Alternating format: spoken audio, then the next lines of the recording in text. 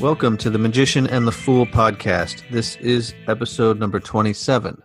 My name is Dominic, and my co-host's name is Janice. Today we had the pleasure of speaking with Sarah Janes. She is an independent researcher with a particular interest in dream culture in the ancient world. And among other things, she runs dream incubation workshops in the UK. She runs a lecture club in her area called the Explorers Club. She runs a YouTube channel which includes a very creative show called Egyptomaniacs with a lot of hands-on crafty type stuff for kids, but also for adults. She runs The Seventh Ray, which is a mixed reality platform inspired by mystery school initiation techniques. All this and more you can find at her website, themysteries.org. And it was a wonderful conversation, and we really had a lot of fun. Before we jump into the episode, we'd like to continue our dedication to highlighting independent creators, authors, readers, and spiritual workers during this difficult time. And today we'd like to highlight our good friend Eric Arneson of arnemancy.com in Portland, Oregon. Arnemancy is all about tarot, magic, hermeticism, and occult philosophy. Eric is a longtime Freemason with over 25 years of experience with the tarot and just as much time studying hermeticism. He runs the website. He also runs a podcast called the Arnemancy Podcast, previously known as My Alchemical Bromance, and he's interviewed a lot of very interesting characters on those two podcasts. Eric is also running classes here in Portland. Obviously, they're on hold for now, but he puts them up on his website, and you can join in those classes from there for a reasonable price. He's got an Introduction to Planetary Magic course, a Lunar Magic course, and an Introduction to Sigil Magic course currently. Again, you can find those all on arnemancy.com, arnemancy.com. And before we go any further into the episode, we would like to again acknowledge the difficulties people are facing now and just remind everyone that there is a light at the end of the tunnel and we will all be back to our normal lives. So just hang in there, everyone. Something I personally find valuable that my friend and teacher has said, Reverend Kosho Finch, is that we should look at this time as a government-mandated meditation retreat. So this is the time to catch up on all the meditation that you haven't been doing, or to increase your meditation time, to increase your studies, your practices, catch up on all those books that you need to finish, and that research you need to do. It's time to create art, music, and practice your chosen disciplines with increased vigor. As always, we dedicate this episode to Hermes as well as Asclepios, and may any merits accumulated doing this work be extended to all sentient beings so that they, together with us, may equally realize awakening.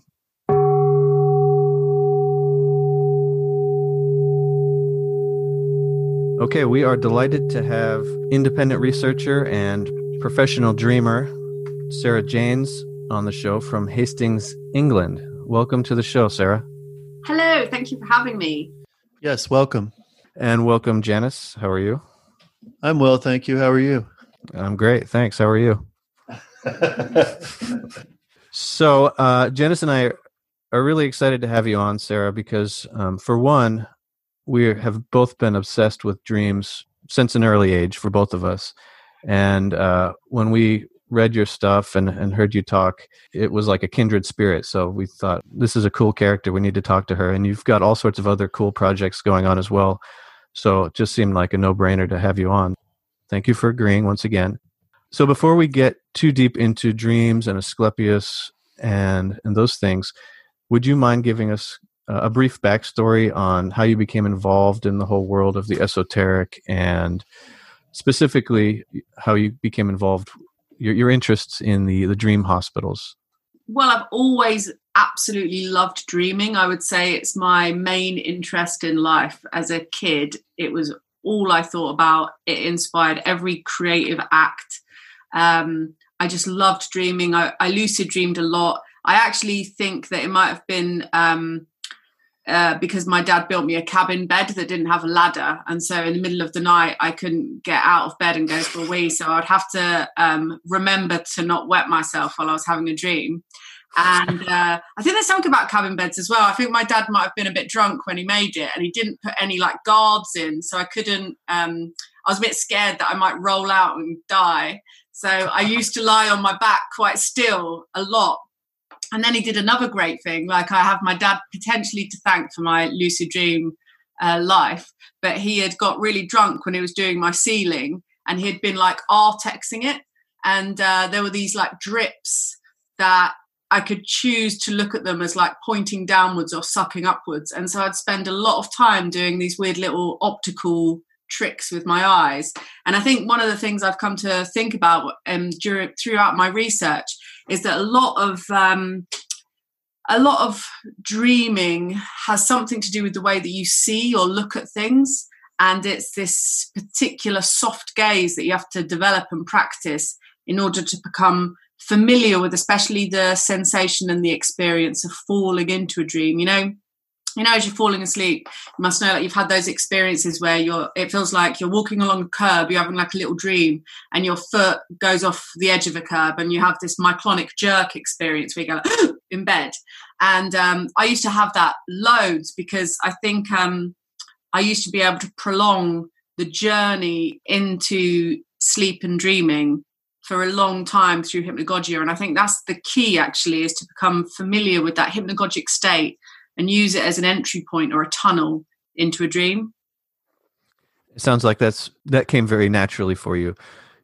In your experience teaching workshops and talking with other people, do you have any techniques that you've come up with to help people navigate that who maybe it doesn't come as naturally for? Yeah, my favorite thing in workshops at the moment is definitely sleep hypnosis. Like, I really like a hands-on, practical, experiential type workshop rather than sitting down and talking about stuff. I'd rather take people on that journey, and actually sleep hypnosis and a kind of guided hypnagogic dream meditation. So I get people lying down, I get people really comfortable, we lie on our backs, and then I do a kind of spoken meditation for them.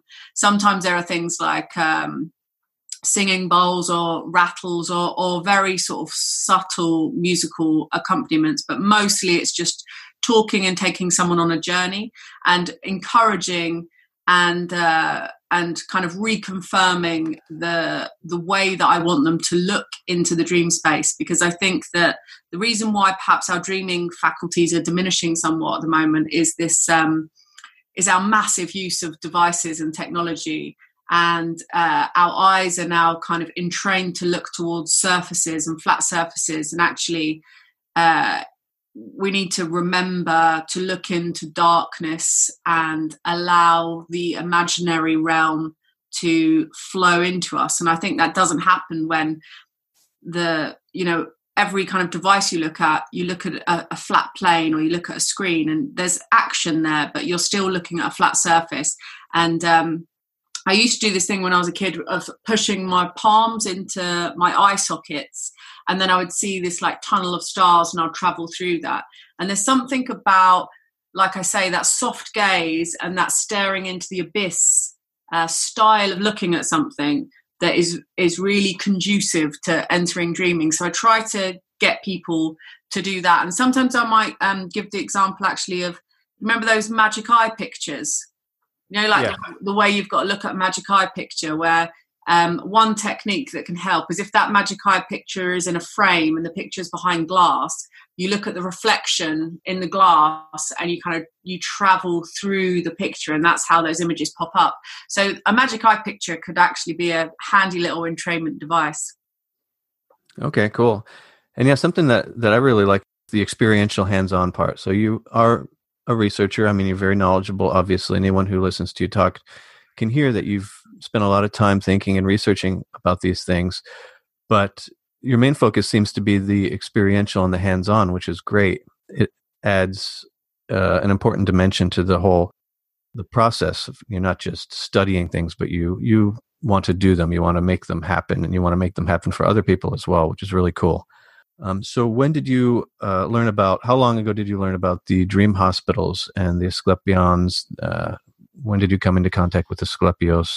So I've always been really into dreams. I was talking about them a lot, and I started a little lecture club down in Hastings in about 2012. And one of the lecturers, we had a subject, we had a lecture about DMT. And the lecturer was Dr. David Luke, and he was talking about aspects of psychedelic science. And I've never taken psychedelics, but I've always, a lot of my lucid dream experiences, I've had lucid dream experiences where I've taken psychedelics or some other drugs, or I've got drunk, or I've had different substances that have altered my consciousness within the dream state. And I was talking to David Luke about all of this stuff. And he was saying, about, how great he thinks lucid dreams are. And he was doing a lucid dream study. And he told me that, these sleep hospitals existed, and that there was one in Gloucestershire, actually, in the UK, that was a Roman sleep temple. So that tradition persisted into Roman times. And it was probably years later. So I think this would probably have been about 2013, 2014 that he introduced me to it. And then at some point I was on Tinder once, and I met this archaeologist, and I made him drive me to this sleep temple in Lidley Park in Gloucestershire. And had a look around this sleep temple. I just got really into it, basically, and then started to look into the Greek traditions. And I think what got me about the Greek ideas around the Asclepions was this ability that ancient Greek people believed dreams could have to actually cure you from diseases, and basically activate a sort of faith healing response to a dream event of healing. And that intuitively felt totally possible to me. We accept placebo is a totally accepted scientific area of research, that people can take sugar pills and they can respond as if they've taken medicine. And faith healing has been shown to work in many instances as well. So I think that if anything, a healing event that occurs in the dream state, and especially the lucid dream state, when your body and mind are deeply integrated in a way that they are never as integrated in any other state of consciousness, may be the most potent foundation for a healing event of that sort. And I think what happens is your body has a perhaps like intensive homeostasis experience, really. So it just activates self-healing mechanisms within the body. So there's obviously lots to it, but they did exist for thousands of years, and I just don't think they would have existed for that long if they weren't effective in some way. Yeah, I think that's a perfect point. And I wanted you to maybe talk about the placebo effect, the panacea, and the fact that these things did exist for so long, so there must have been quite a bit of success. And I do like how you speak about maybe the mechanics of how it could work. Yeah, I mean, on the other hand, though, I want to say, besides the placebo effect, I do think that it is possible to contact a divine intelligence in the dream state.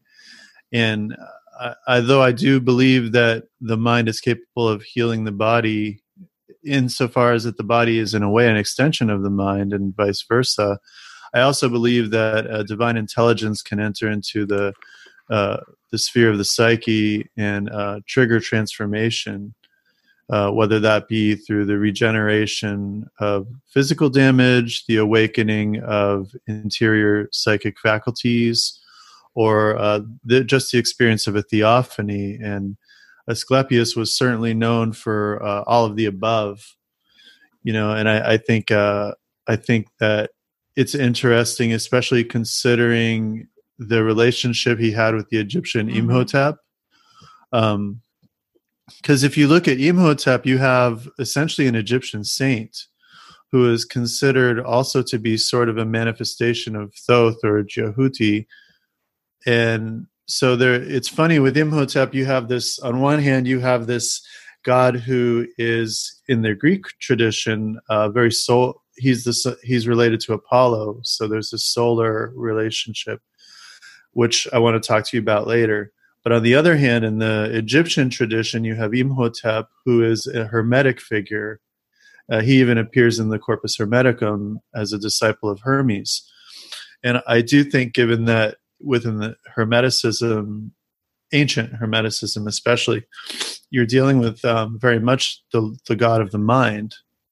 And so you have this spiritual experience of states of consciousness that are beyond the body, like dreaming or leaving the body. And so I think that Imhotep kind of fits into that paradigm really well. And in doing magic in dreams, I think, should be a goal for anyone who's able to lucid dream or become conscious. And I was wondering what your thoughts were on actually that, on doing magic within the dream I think state. the same really applies to magic as applies to the potential for healing. And I do think the agency of a personification in the dream state is really important, because you need that figure to activate the healing response. I've had dreams myself where I had one dream in particular that comes to mind where I made contact with the god Ahura Mazda, and he entered my body as a being of light, and I could see, as you often do in dreams, you see like close up and far away at the same time, and I could see this being lit up from the outside, but also inside my body I could see my DNA spirals untwisting and him stepping down the rungs of the ladder of my DNA. And I think that, you know, the idea of gods and the idea of these personifications and these figures are really important, because if you have a physical form or a physical representation of an idea, it gives you something tangible to direct your focus and attention on. So that's why I think that's so powerful and effective. And Imhotep, like you say, is a historical character who was deified. When he died years later, he's turned into a god, and he was considered to be the son of Ptah. And so he had this creative force, because Ptah is a creator god. And the idea of ancient Egyptian people was that if you slept in the sacred precinct of a temple dedicated to a particular god, that would be an area where you could have a dream in which they would enter it, because that temple was considered to be their realm and their sacred precinct. And so at that point where you find yourself sleeping in their temple, they could come and visit you in a dream. And Imhotep was credited with, started to become credited with making barren women able to conceive children and all these kinds of things. So I think that when you look at the Egyptian religious system, though, gods' names, they all kind of shift around. They can almost be swapped. Their sexuality and their sex can be swapped. Like a male god can be represented as a female god. And there's an understanding, I think, there that the gods are personifications of these invisible forces and powers. And so they can be represented, and they're often represented with these symbols. Like, for example, Ma'at is represented with the feather of truth. And it's the symbols really that are the striking, meaningful aspect of it. But people like this personality to be attached to it as well. And with Asclepius, I think actually it's much more about the snake and the serpent energy than a man, really. The man is a familiar character, I suppose, but really it's all about the snake energy for me. I think that, and the snake energy as well goes back to much more ancient traditions of snake worship and snake cults. And then also I think it's interesting with Apollo being Asclepius's father. Apollo is thought to have like smashed up the temple to Pythia and to the snake goddesses there, and the original snake is supposed to be this female demon figure.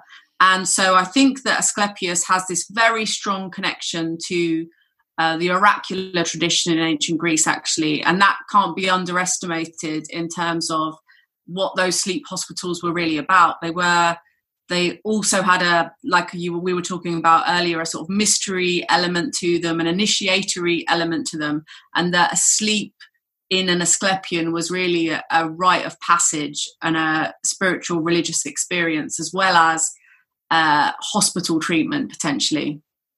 Eloquently said. I completely agree with what you said there, and especially considering this sort of totemic, sort of totemic symbol of the snake, which is associated both with healing and with initiation, regeneration, transformation, as well as just really the true esotericism, the true secrets of esotericism.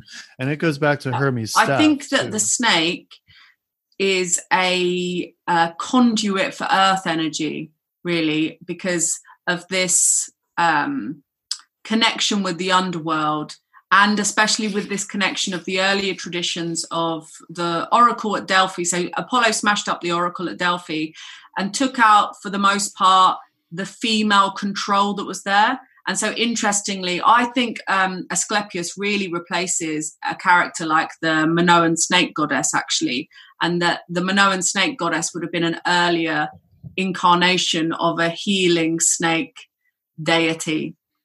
That's very interesting. We had a discussion last year with a man named James Rietveld about Artemis of the Ephesians.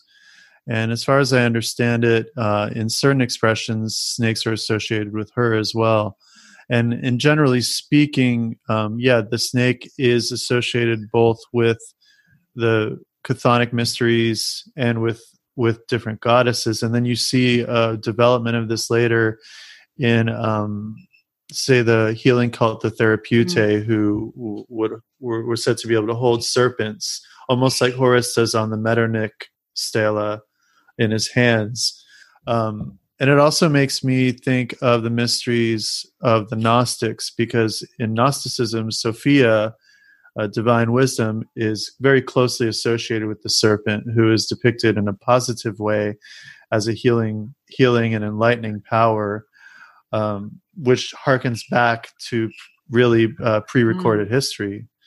And then these are things I think that within the dream state, within a neoromantic applications, we can more than just read about these things or talk about them, but we can experience these things. I think that's the thing. Snakes were a big part of those Asclepian temples. They were allowed to roam freely around the complex, and snakes are a really sort of primal symbolic image. I don't think many people could sleep in a room full of snakes and not dream about snakes. I think they would almost certainly enter your dream realm at some point. And conveniently, they are also seen as being the animal form of Asclepius. So the idea of the dream in the sleep temples would be that, after a period of ritual purification and preparation, you would go into this chamber called the abaton, and you would be laid on a couch called the cline, which is where we get our word clinic from. So there's lots of modern medical terminology that comes from Asclepians as well that people don't necessarily connect.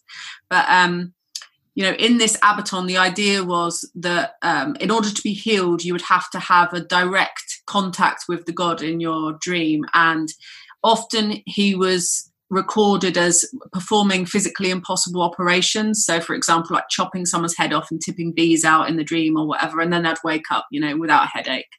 And I think that there were certain steps that would probably be effective in recuperation for a lot of people in a lot of different situations, and a lot of the conditions that people went to Asclepians with were mental, emotional situations as well. You weren't allowed to go into the Asclepian if you were on death's door or bleeding to death or in labor. So in that instance, they could prevent too many people dying on their sacred precinct, which was considered to make the precinct unclean. So that's also quite convenient. Well, there's an interesting site with a lot of ex voto inscriptions from Asclepia, as well as other places. I forget the website, but it's a website where they display there's literally hundreds and hundreds of dedicatory plaques to Asclepius, thanking him for it was healing. Like advertising. They're called Iamata, all the little bits of the votive reliefs and stuff, and like bits of leg and ear, whatever area of the body's been healed, it was there. And I think that the effect of that can't be underestimated, really. If you're in a place where everywhere you look there are attestations to the efficacy of this healer god, it's going to be quite powerful. I think it is, like a kind of dream QVC type situation, like you're constantly being sold this healing magic. And I think it would have been really powerful, but also it was a really healing, lovely place to go to as well. And you were swaddled in white linen, so you went in kind of like a newborn baby, and you had to go through cold baths, so there was a sort of slight Wim Hof element to it as well. Asclepius does look a little bit like Wim Hof, so Wim Hof may well be like the new incarnation of Asclepius. And so you'd go through these cold baths, you'd make offerings at the altar to Asclepius. Rituals a really important programming device for effective revelations in that sort of way, I think. Yeah, for sure. And I mean, think of the subconscious impact of these environments. And this is all before them. I mean, there's been a lot of talk about how the archaic mind was different from our mind in a lot of ways too.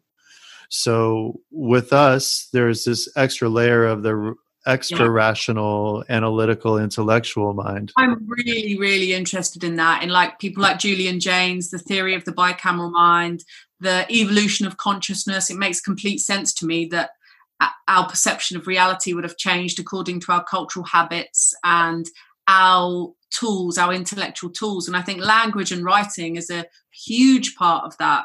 And I do really believe that like literature, language and dreams are on this co-creative journey. And that's also where I believe magic comes in, because writing and the creative act is a form of magic. And I really believe that for example, I'm quite interested in those very early, what we call Venus cults, where they worship the earth goddess, and the earliest dream incubation rituals seem to be rituals where people just slept directly on the earth to absorb the wisdom of the earth goddess. And I believe that people thought that they lived on a giant feminine form and saw themselves as the children of the earth, and then created artistic representations of the earth as they saw it, as a giant voluptuous goddess figure. And in creating characters, you are then giving like visual data and input into your imagination so that you can then interact with those characters in the dream state. And I think that part of what makes the mysteries and those initiation experiences so potent and powerful is the symbolic embedding in the unconscious mind that can then be fully realized in the dream state. So perhaps the initiatory peak experience isn't in the realm of reality, but it actually happens when it gets integrated in the dream state and in the unconscious mind. And speaking of that, and going back to snakes for a minute, as an embedded image, which is very important, how important do you think the snakes would be in reviving the Asclepions and bringing back these healing hospitals? How important are bringing real snakes back into the picture? And I don't know that anyone's even doing that. No, I don't know that anyone's even doing that. I quite like the idea of it. They weren't venomous, so they weren't too threatening. There's the species of snake is actually the Asclepian snake, so they're named after their use in the Asclepian temples. And I like the idea of some populations of snake in the wild being descendants of temple snakes, and they were really important. And when the chief temple of Asclepius was at Epidaurus, and snakes from that temple, that was considered to be the birthplace of Asclepius by some. And snakes from that temple would be taken on journeys and, from boats released, and wherever they slithered off to, that was decided to be the place to construct a new temple to Asclepius. And it was a massive pan-Hellenic cult. There are Asclepians in Turkey now. There's like hundreds of them all over the pan-Hellenic world.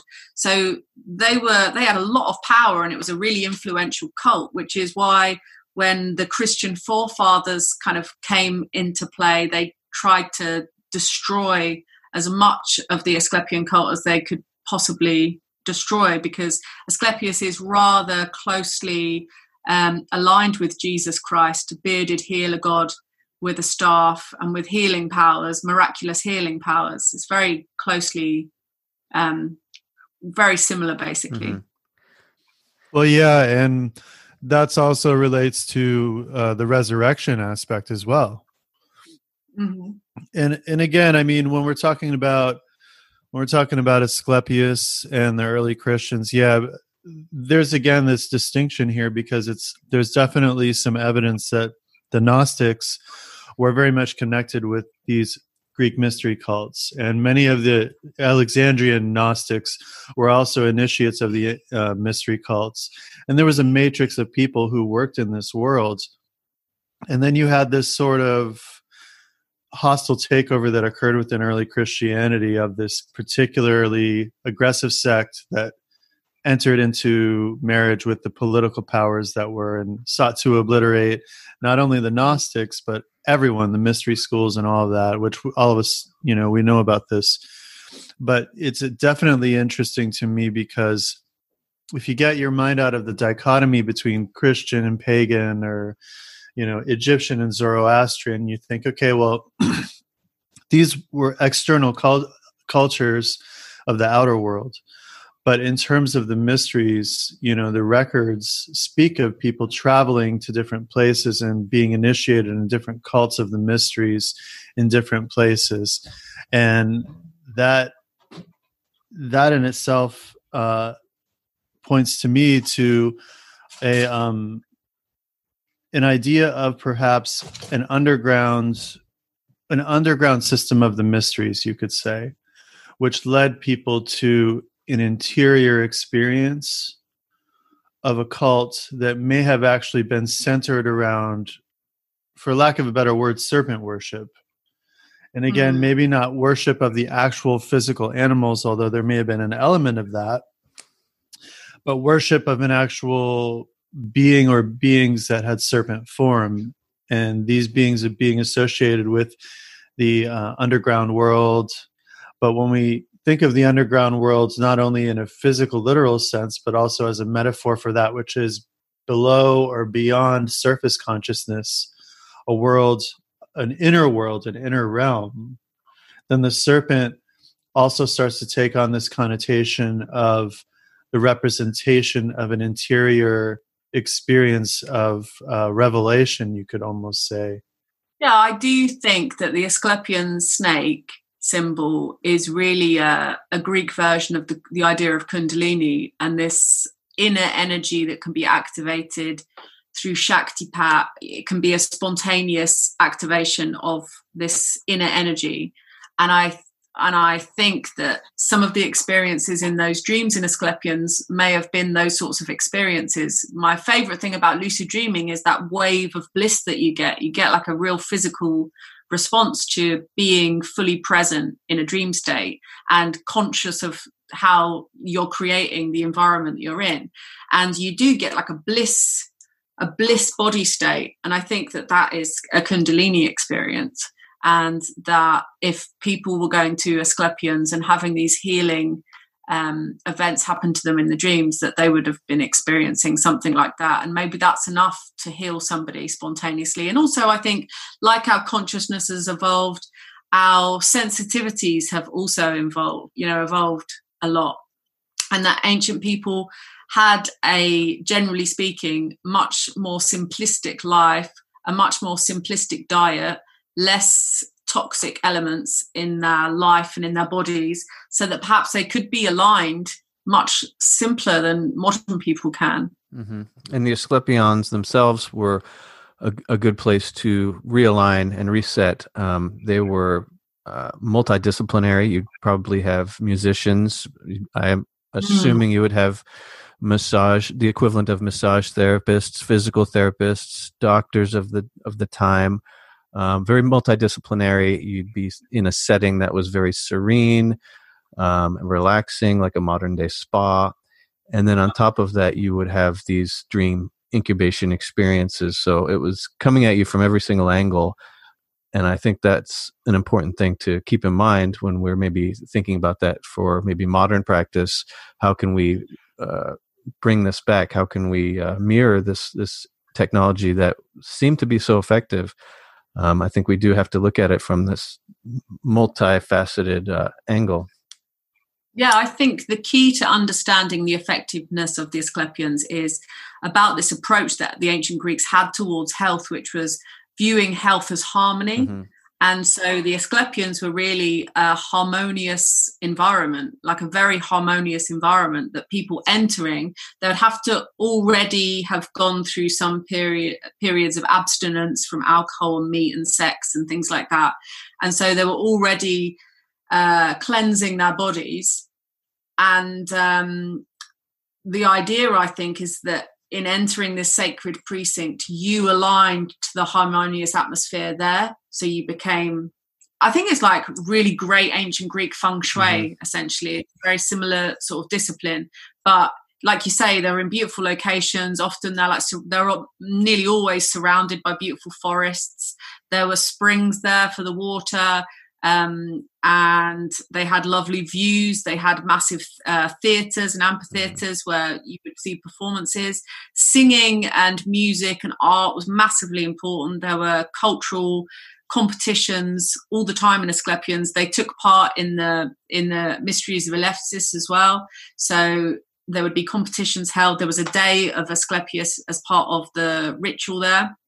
So I think they really understood that health is about bringing the body into balance and harmony, and that external influences can realign the body into that, especially music and sound, because they designed some of their buildings to be acoustically effective. So the amphitheatre is tuned in Epidaurus, for example, and there's also a structure called a tholos that is a circular structure that's designed to project and amplify the quiet lyre music that would have been played inside. So there would have been this like peaceful music wafting throughout the sanctuary. It would have been like a really, like you say, a spa, like a really relaxing, beautiful place to go. Wouldn't it be wonderful if someone would bring this back? I mean, it sounds amazing. That's what I want to do, but it's out of my budget right now. Maybe I could do it on a small scale in Hastings, like just get a beach hut and a lyre and start there. Dip in the sea. Actually, this is starting to work. Yeah, no, it sounds awesome. Well, that also kind of does segue into something that I think is essential, which is, I think about this a lot, and that's, how do we bring these things into our lives today? How do we realize these things in our lives today?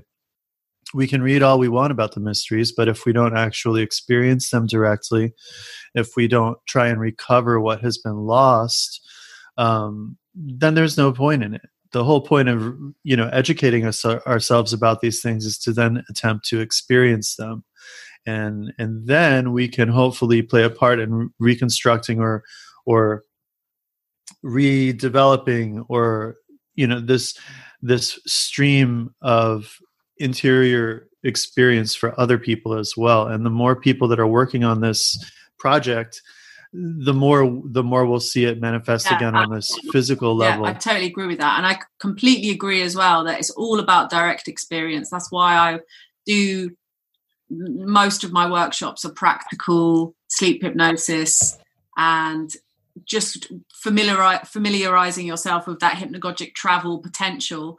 But I also think, the more I'm doing a lot of learning about hieroglyphs at the moment and Egyptian mythology. And every night I read books about mythology and I draw my hieroglyphs, and I have Egyptian dreams every single night without fail, because those symbols are so potent that they get very easily into your dream space. So the same can be said for any of these systems, any of these religious spiritual systems that rely heavily upon symbolism and archetypes. They're going to get into your dreams. So actually reading about them, they get there, and you can have a direct experience in the dream space. You don't need an elaborate temple complex. It's really about how do you facilitate these dream experiences. And I think that sleep temple is one way of doing it, and it can be really effective. But another way is making that conscious intention and decision to find yourself in that space when you dream. Well, in the Western mystery tradition too, different schools actually teach you to build an interior temple. So, I mean, essentially, if one could become proficient enough at lucid dreaming, they could construct an interior oniromantion and then work from that place as a base of operations within the sacred space. And it's interesting because perhaps if that was constructed, you could then create it in such a way that when you enter into it in the dreaming state, it would reinforce your ability to stay conscious while dreaming and, not fall out of conscious dreaming into unconscious dreaming again. You could, because anytime a temple space is created, the power of that space is reinforced. So it could really be a positive thing. And that's a fascinating idea that you brought forth there. As is the idea of hieroglyphic dreaming, because, the Medu Neter are really they're really the words of Thoth. So they live forever. They always live. They work in such amazing ways as well. Like, I've been learning about them for a few months now and drawing my own. And there's something very meditative about writing hieroglyphs.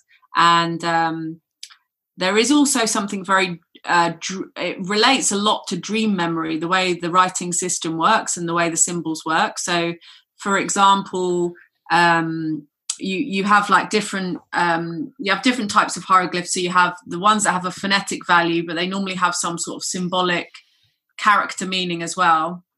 And in a phrase, you might have like three hieroglyphs depicting phonetic values for the word, and then you could have a what's called a determinative, which shows you exactly what that word is. And it really works in the same way that dreams work, the composite way that dreams encode meaning, puns, wordplay, and a literal meaning and a symbolic message.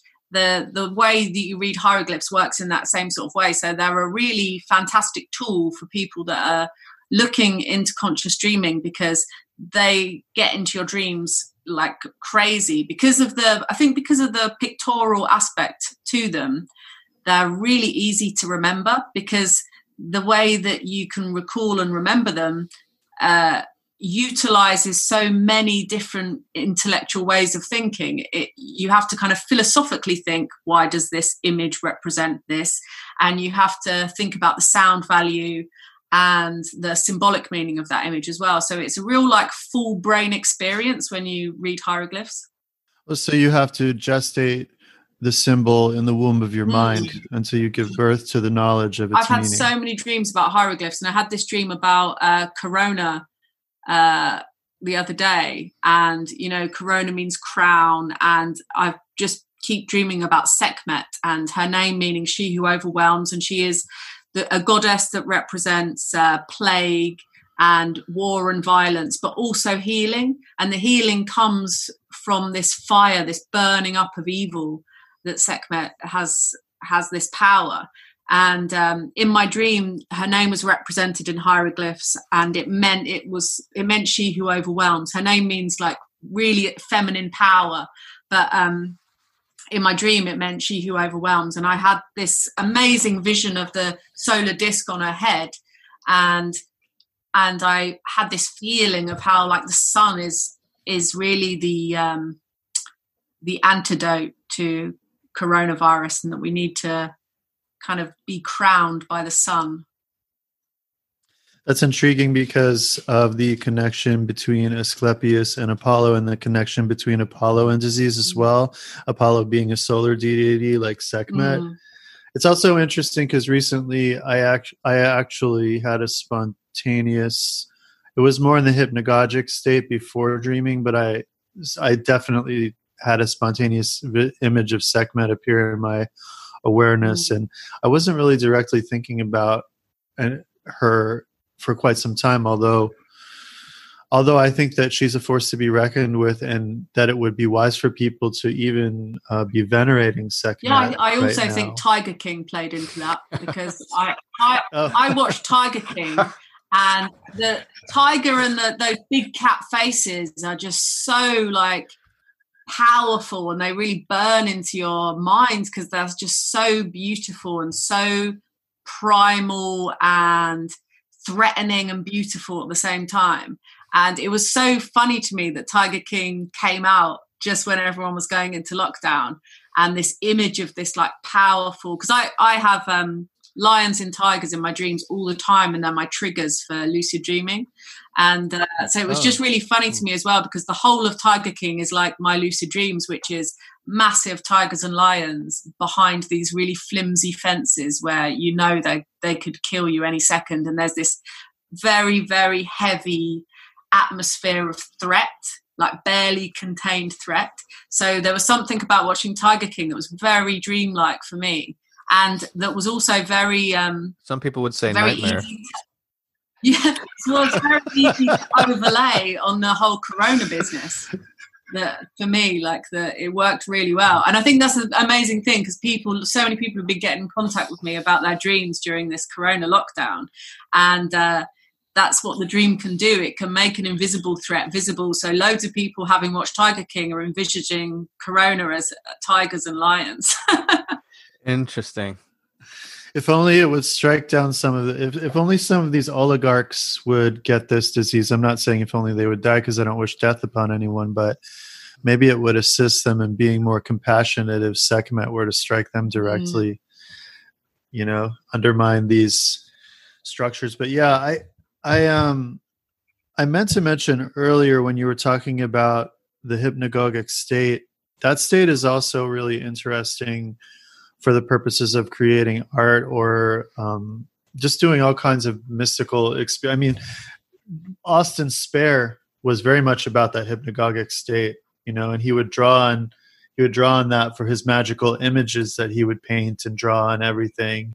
And I think for him, it was really the fulcrum of being able to jettison yourself into any realm you wanted to go into in order to interact with a wide variety of spiritual beings. And I think that if you're able to stay conscious in that hypnagogic state long enough, and I think Tibetans have dream yoga that teaches you how to do this too, you will eventually come to a point where you witness the formation of the dream.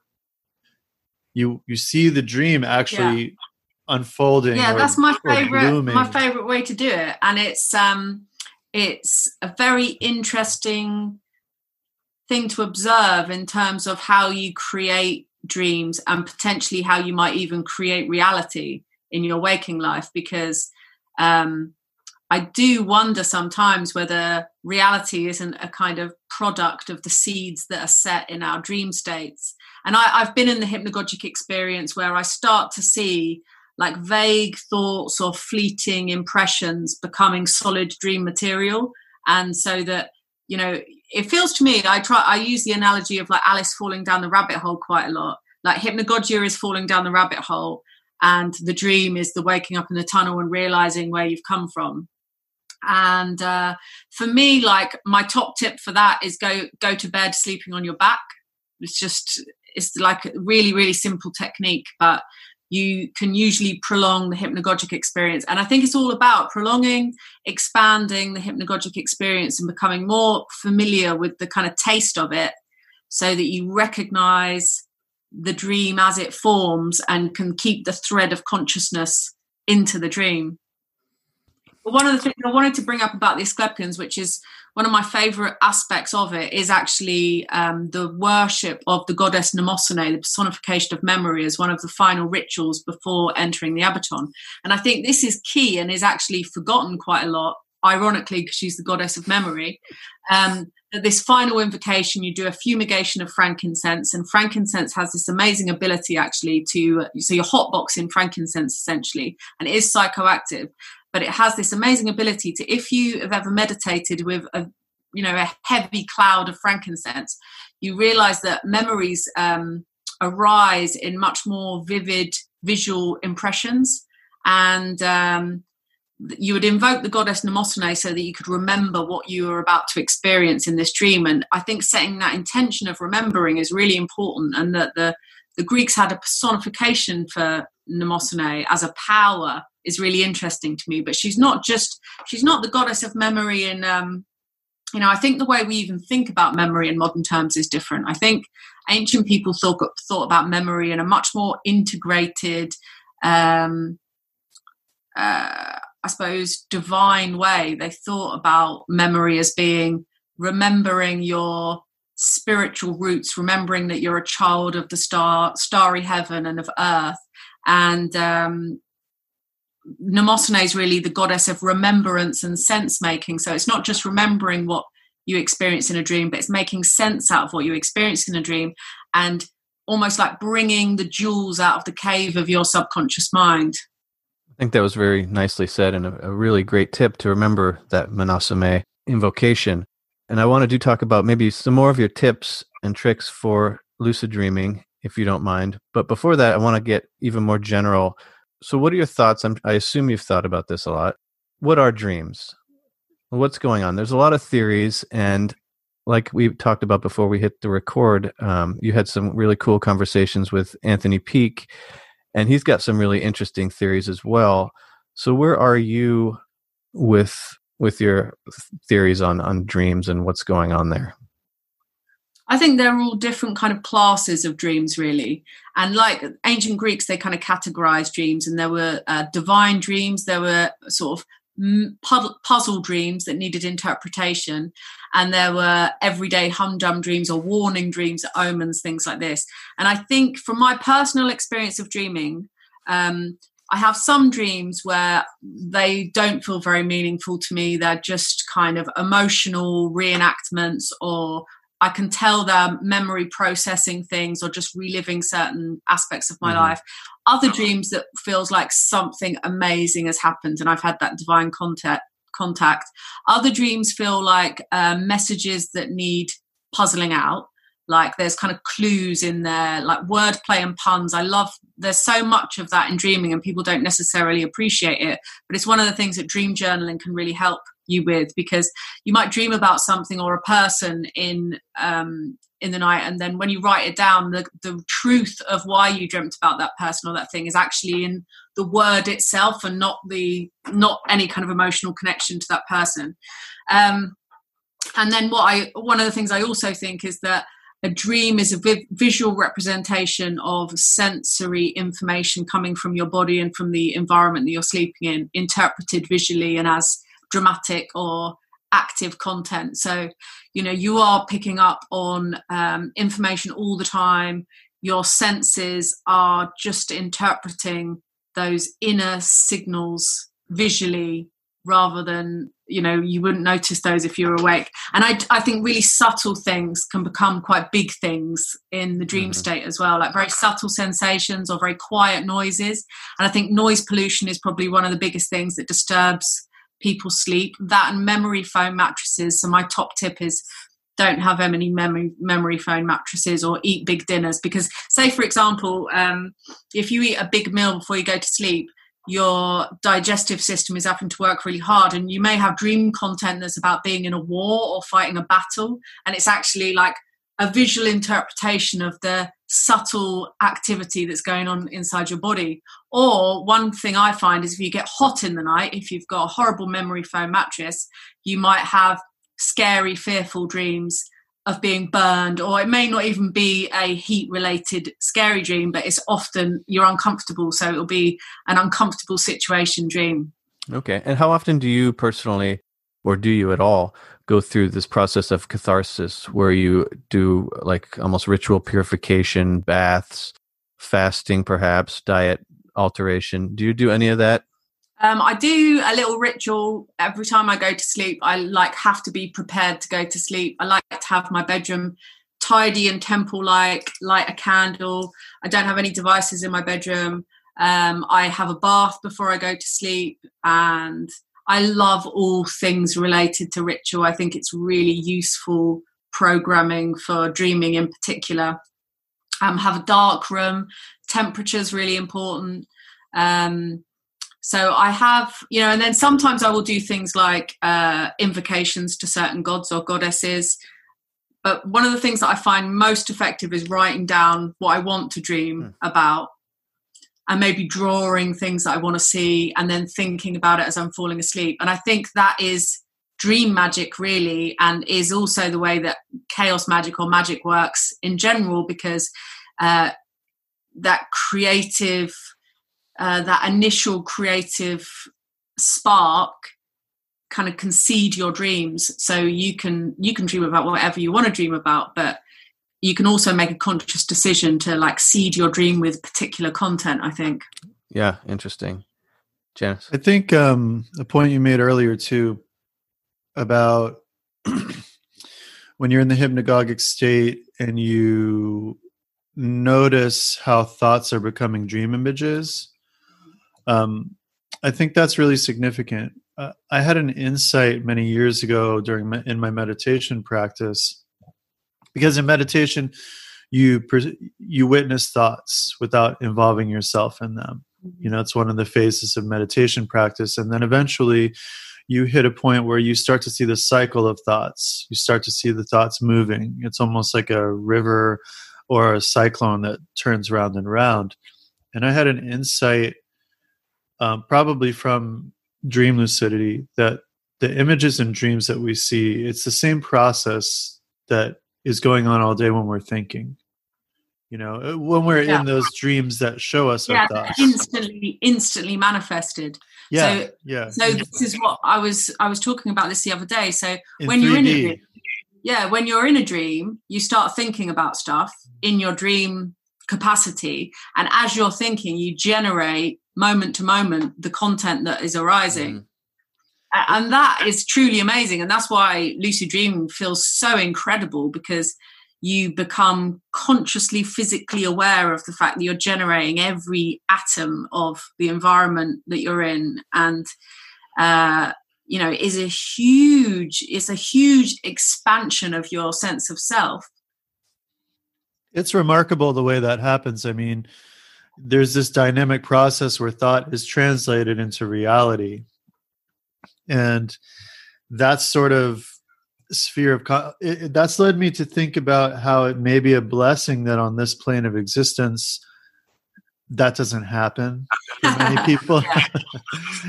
Because I can see why the training of an initiate would be so important, because you have to learn to discipline desires, negative emotions, self-destructive thoughts, and then there's also that extra aspect in a psychic sense of being able to have that inner filter so that thoughts of others don't enter into your psychic sphere and then become manifest within your own psychic sphere. Because when we're close to someone, or sometimes if we just live in an active area, I think that we can assimilate the thoughts and ideas of others through the subconscious mind. Yeah, absolutely. And I think that's another thing that comes up with the corona period that we're in, is I noticed when this first starting in the UK for me, it wasn't necessarily worldwide, but I was going to sleep feeling perfectly fine. I don't have a TV and I don't watch the news, so I wasn't getting really into the stress that people were feeling. But I would inexplicably wake up with this kind of panicky thing, and I didn't know where it had come from. And I realized after a while it was almost like a collective fear that I was tapping into, and it just didn't feel like mine at all. And I've had experiences with dreams like this in the past, where I feel like I've missed my window of dreaming somehow and ended up in somebody else's dream, and I have dreams that feel really not like my dreams at all. My dreams, I think of myself as like a dream film director, and I have a very recognizable oeuvre, recurring motifs, an aesthetic, and sometimes it will be something completely different. And I do notice it when I sleep with my partner, is totally different dreams where often we meet each other, or they just have a different content or a different feel. So I think that can be a big thing as well. And actually, I think of sleeping as being a magical act, and it's a huge investment in your health and well-being. That leads me to ask you your thoughts on another topic. I was actually going to ask you about that, and you started talking about it. What do you think about that? What do you think about the idea of shared dreaming and minds that are connected? Because I think all of us, even those of us who may think we haven't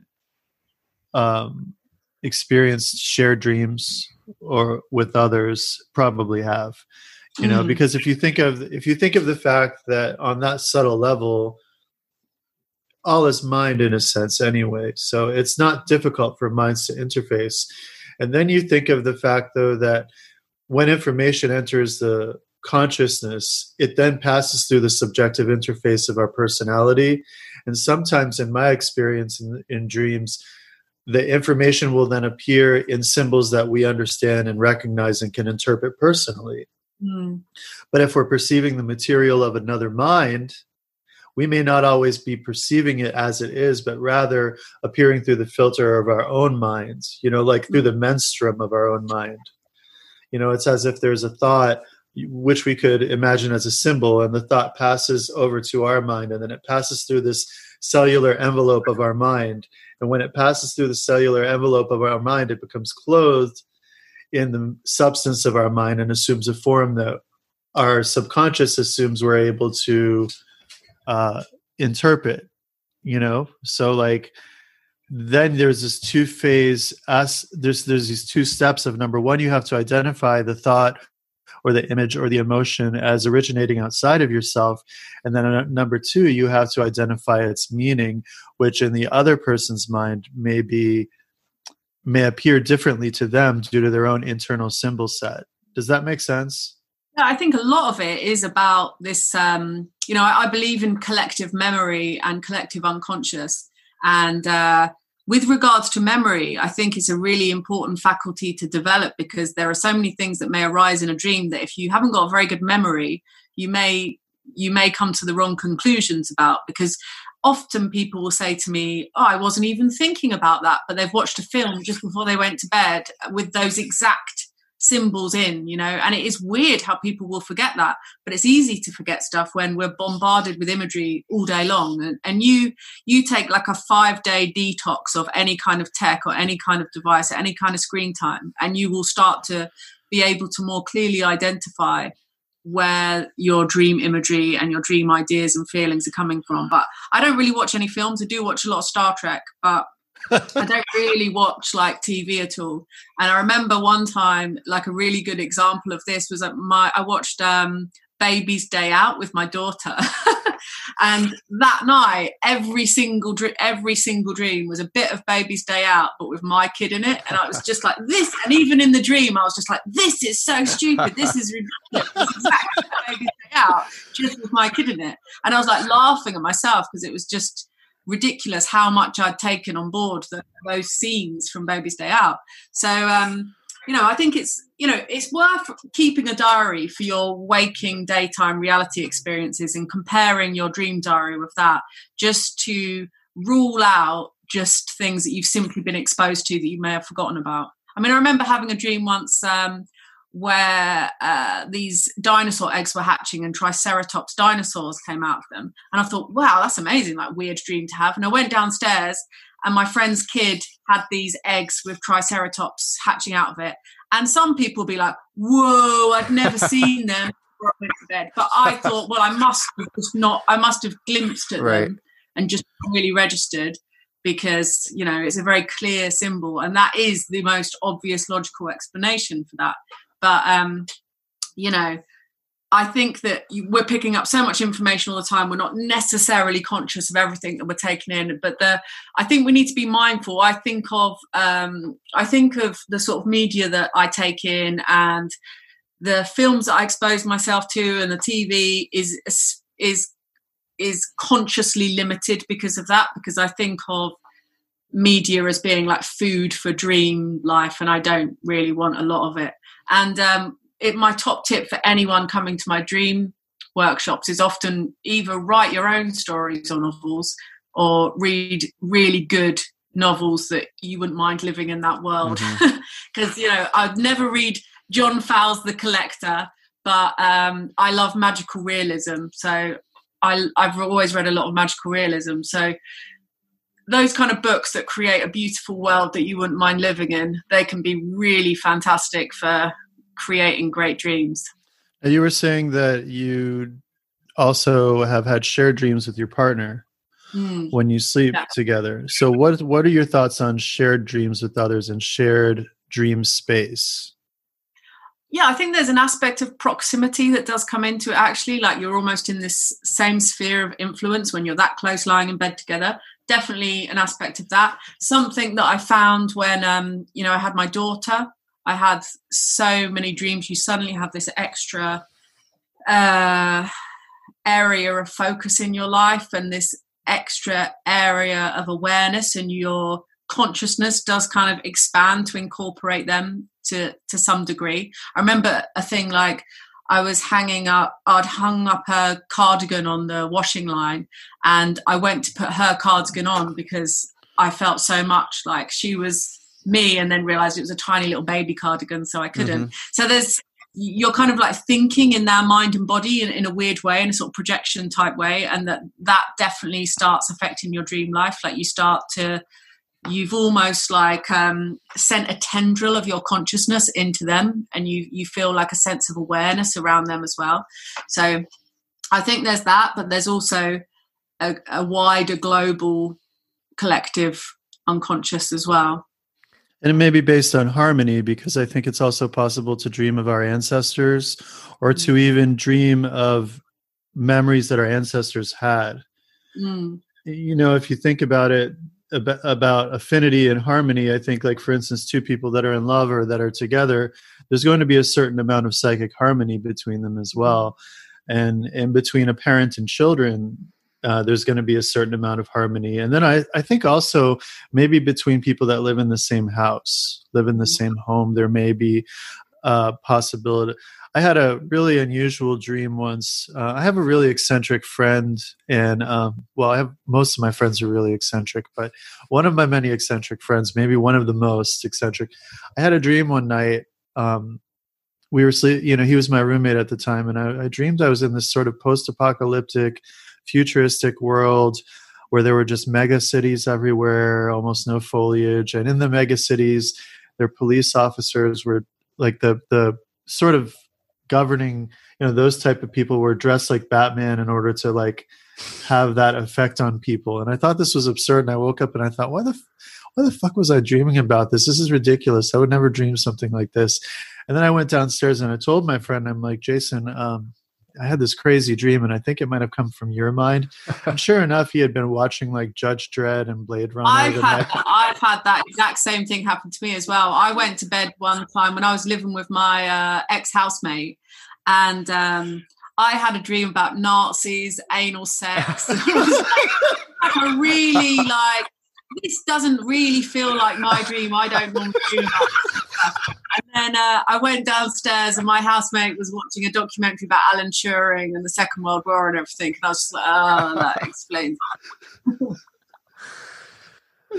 Oh, that's good. Hey, so I want to pick your brain a little bit about the this phenomenon of dream deja vu too, and maybe, Janice, something that you said a minute ago. Maybe there's something to that, the connection with the ancestors, and maybe you're dreaming part of their lives or some of their memories. But I quite frequently have this happen in dreams, where I'll meet dream characters and scenarios, or I'll be at a place that aren't real. They don't exist in reality or in this waking world. But I know in the dream that I've been there before. I've met these people before, and it almost seems like I've lived this whole other life in dreams that I could barely remember. It's like a complete life happening that I don't have any memory of, except when I meet these certain characters, and it's like, oh, what? I love that. I think it's my favorite thing. Like you were saying, I call it like dream deja vu. And it is that feeling of like, it's on the tip of my tongue. I can kind of remember this, but I can't remember it. And then sometimes you do go through down that rabbit hole and you start remembering things. But to me, it feels a bit like a universal remembering. There's so much information there that you almost can't open the gate to let it in, because it's going to be so massive. Right. I get that feeling all the time. I mean, I do. I think about I often dream about the same places. And the way I've kind of described that is almost like the dream is this memory palace realm, like Quintilian's mnemonic device of creating architectural form or structures to encode information. It's like the psychic architecture of your personality. So there are certain places that I go to in my dreams that I recognize, and I know them from this dream life that I've had. And then as I've come to analyze them, I recognize what they are. And it's quite funny actually, because I've had this recurring motif in my dream since I can remember, of looking for this fountain or spring of eternal wisdom or eternal life. And a few years ago, I went to get my hair cut in Hastings, and I got talking to the hairdresser, and it turned out he came from like the same town as me in South London, Croydon. And we were comparing like notes on our childhood and what we used to do and everything. And he said, "Oh, did you used to go to Beddington Park?" And I was like, "Yeah, I love Beddington Park." He was like, "Did you ever drink from that magic spring?" And I was like, "Oh my God, all my dreams have been about Beddington Park's magic spring." And I never thought that it was that. I'd thought that it was more of an esoteric, like spiritual goal. But I suppose it's become the formula that's fitted with all the other interests that I've had in my life, and it's kind of served as this archetypal journey. And then I realized when I started to unpick that dream further, because it's not always in the same location. There's always the basic elements of being this quest for this fountain of life or wisdom or whatever.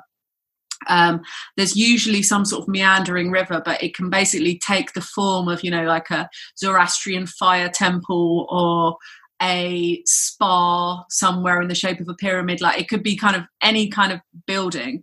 But I realized that it's a sort of glamorized version of the park in Croydon, which I just spent most of my childhood in, and I really loved it. And I've kind of overlaid it with all these exotic and glamorous symbols and visuals, but it's essentially that walk that I used to do all the time in the park, but like a really fantastical, magical realism version of it. Well, or maybe you're perceiving like a layering of reality that's already present. Yeah, and you start to see that is reality is layered, and you can look at it in any of those ways, and they would all be valid, really. And I love those dreams. But once when I worked it out. When I finally worked out what the dream was, I stopped having them, and I was devastated because they were my favorite dreams. But then I kind of made the decision that I wanted to start having them again, and I did. But I found that often in life is when I work out what a dream means, I stop having it. And I think that's pretty consistent what even Jung found for people when they did the dream, when they, his therapy was so based around the dreams. And I think that what he said is usually when the issue was resolved, when the dream was understood, it would disappear. And often if it had to do with a complex in the psyche, the complex would achieve resolution as well. But that also made me think about what you just talked about with the layering, made me think about the polyvalency of pictograms and hieroglyphic language. You have to learn to unchain your mind from a linear fixed idea when you're dealing with the hieroglyph for what is it M, that's an owl, I believe. Yeah, that can mean several things, and it means all of those things together at the same time. And you have to be okay with that. You have to learn to be comfortable. Yeah, and you also have to look at the meaning on the one hand, still having a relationship to the meaning on the other hand as well. Like, for example, the Egyptian word for wise is Zia, and the symbol of that is a fragment of rug or carpet, like it's a bit of weaving.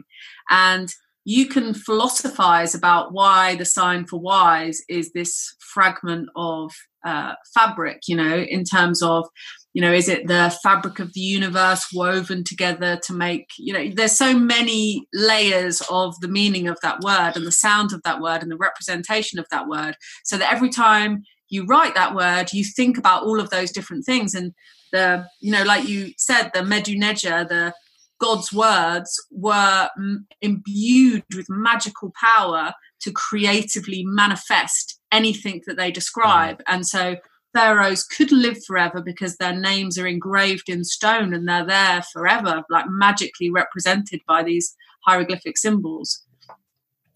It's very interesting when you get into it. Another thing I was thinking about is when you were talking about technology and the avoidance of it. I mean, I couldn't agree more.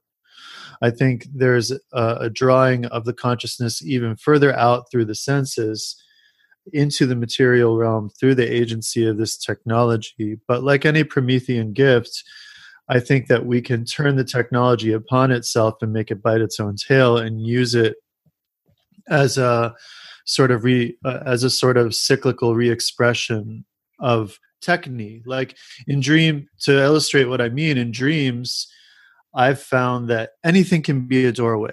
A window can be a door into another dream or another world, but so can years ago when there were still like floor sets, the big old televisions that would sit on the floor in our grandparents' houses and stuff.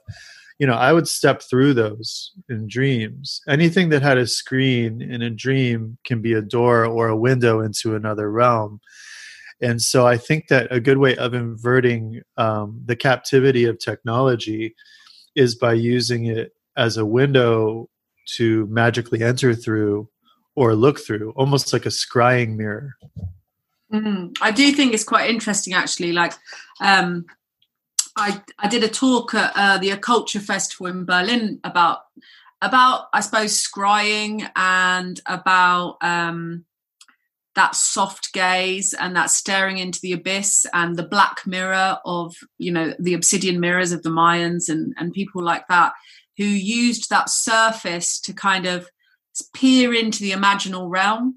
And that is what you do when you go to sleep every night. You peer into the imaginal realm. And if you haven't practiced peering into an imaginal realm, that can be quite hard. So I think that, my phone's not doing anything at the moment, so I could use that as a sort of, it's a bit greasy though, I could use it as an obsidian mirror of sorts and stare into that. But I think incorporating something into your day every day where you have to employ a soft gaze and stare into nothingness might refamiliarize people with the experience of entering the imaginal realm through the eyes. What was I going to say? Well, that's a good segue. I don't want to interrupt. Maybe it'll give you a minute to gather your thoughts. But I did want to talk to you or hear about one of your projects, the Seventh Ray. Speaking of technology, it seems like it's a good segue into that. You are, I don't know to what capacity you're involved in it, if it's your project or what, you'll have to clarify, but bringing back the mystery schools and the initiations, but integrating technology and virtual reality systems into that to make it more available to people in the modern day. What's the whole Seventh Ray thing all about? That actually was exactly what I was going to lead into. Okay, perfect. So I think virtual reality is one of those technologies that could be utilized exactly for that purpose, because the way in which you look into a virtual reality space is the same way in which you look about when you're in a dream. Like, it's a close technological facsimile of the lucid dream state, because you can look around and you can feel present in this fantasy realm. So the Seventh Ray is really an attempt to create a virtual mystery initiation experience. Myself and Carl H. Smith at Ravensbourne University in London have developed it, and we've designed the experience, and then we've worked with a number of programmers and virtual reality developers to make it. So we're on to our second version of it now. But yeah, the idea is to give people a first-hand experience of what it might feel like to be initiated. Because one of the things with initiation is it can be really scary. Mm-hmm. And the fear and the surrender is part of the effectiveness of it. But it's something that people would probably really struggle with these days, especially if there isn't a culture of initiation where known and trusted people in your community go through on a regular basis. And it doesn't take much to scare people in the initiation sense. We did a trial of it, and one of the things we really wanted to do was that initial secrecy aspect of the initiation and blindfolding and leading people into a space that they didn't know. And even that in itself is quite scary for people, even though they might think before the blindfold goes on that they know where they're going or what they're in for, there's still something very instinctual in them to feel a bit scared. And so in those more elaborate initiation rituals with more well-established organizations, that can be like a big deterrent for people to go through it, because it's genuinely really scary and they really don't know what to expect. And that fear of the unknown can be quite overwhelming. And then that fear in itself is a sort of alchemical process that starts happening in your body as well. And when you come out of it the other side, it's transformed into something, or ideally, if it's a good initiation, is transformed into something really good and really powerful and really liberating. So, all of these initiations are about dying and being reborn, essentially. So the fear of death is a big aspect of that. And that is definitely something that can be explored in the dream state, because, I remember when I was a kid, and probably Friday the 13th and Freddy Krueger influenced this somewhat. There was this idea that if you died in a dream, you'd die in real life. And I used to be really scared of dying in a dream for that reason. And then one time I remember thinking, no, I don't care. Let's just see what happens. And it was an amazing. And I had that experience of that inner alchemy thing happen, of like abject terror transformed to like release and freedom and happiness. Oh yeah, absolutely. I've died in dreams several times, and it's always just it's like a die. Then I'm looking at my dead body, and I'm, still watching everything unfolding, and it's like, okay, this is no big deal. That body died, that vehicle, and then you just enter into another dream. Yeah, I think that one of my biggest things about lucid dreaming when I was a kid, because I was aware of the fact, I absolutely loved it, and my biggest ideas around it was, I wanted to invent a machine that could record my dreams so I could watch them like a film, and I could be a dream film director and make lots of other people watch them as well. And the other one was that I would be able to transcend death, because if I could maintain consciousness in the dream state, then that could probably flow into the dying state as well. And I watched that film, what's it called? The dark side of the Force is a pathway to many abilities some consider to be unnatural. Brainstorm. And that was a huge influence on me, Brainstorm. Have you ever seen it? I can't remember what it might be Donald Sutherland, I can't remember what the actor. The story is that a scientist is working on a machine to record your memories, and then she's a chain smoker, so she dies while she's on the machine, and her moment of death is recorded. And it was a mind-blowing film for me when I was a kid. I absolutely loved it, and I think that was one of those things that was a big influence in my particular weird areas of interest. That's interesting. I'll have to check that out. That kind of reminds me of another film which is pretty amazing, called Until the End of the World. And I think the original version of the film was something like 12 hours long. But in the film, there is a machine that is developed to record dreams. And so it's kind of interesting, this idea of recording dreams. And I actually know there's some labs that are working on that right now. Yeah, I've been talking to a researcher in California, I think he's still in California, called Daniel Oldis. And I got in contact with him because I had a dream that I was going to make a film that was called The Advanced Theory of Deep Sleep. And it was very specific. And I'd read something about him working on these dream recording devices. But the thing that really stuck in my mind was he was talking about recording dream speech by using electromyography to record micro movements in the voice box. So basically, when you talk in a dream, you're making subvocal voice box movements that, if they can get sufficient, like good enough resolution of those movements, they'd be able to tell you what you were saying, because the movements would match your actual speech. It's really amazing. So I read it, and it was one of those things that I read a lot about dreams. It was one of the things that I thought, wow, that really is amazing. I've never thought about that before. So I was really inspired by it. And that night I had a lucid dream, and I was like, oh, I'm going to remember that, and I'm going to try it out. And I was standing in Times Square for some reason, and I was just going, this is amazing.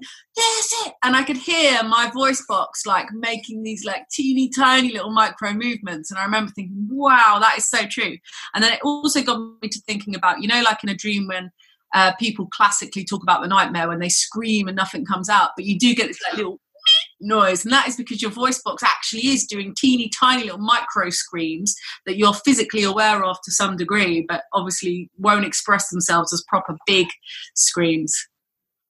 That's cool. But yeah, so he's also doing like dream recording. There's already been some studies into recording actual visual dream content, which I don't know if you've seen those studies in Japan, where they basically hook participants up to YouTube and show them hours and hours of different kinds of footage.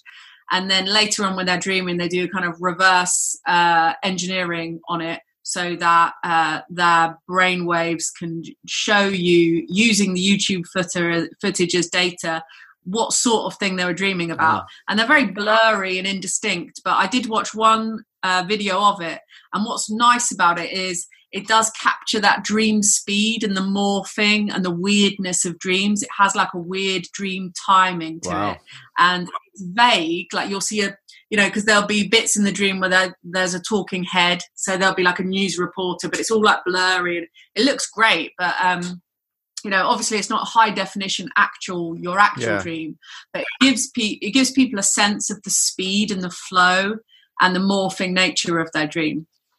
Wow, that's cool. I'm going to look that up. Yeah, that's really interesting. I've been talking just more in my personal conversations a lot lately about the development of virtual reality, because back in the 90s they were talking about it all the time. It was like, especially mid to late 90s, virtual reality.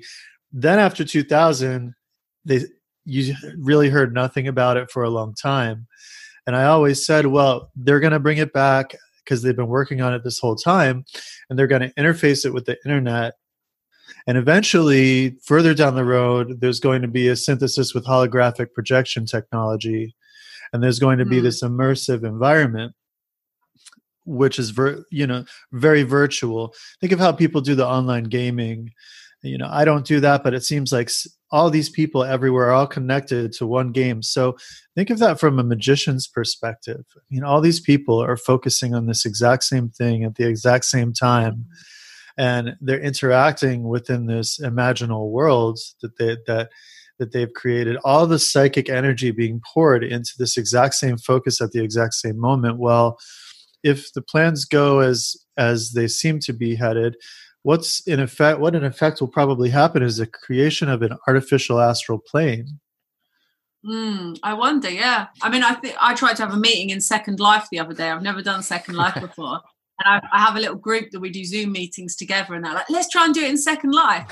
And you can do Second Life on a virtual reality headset. So that's going to be a well-populated space. And I think you're right. I mean, certainly energetically, it's a plane of experience that's already there. So, I mean, that is definitely already there, isn't it? And the internet is there as a plane of our creation, really.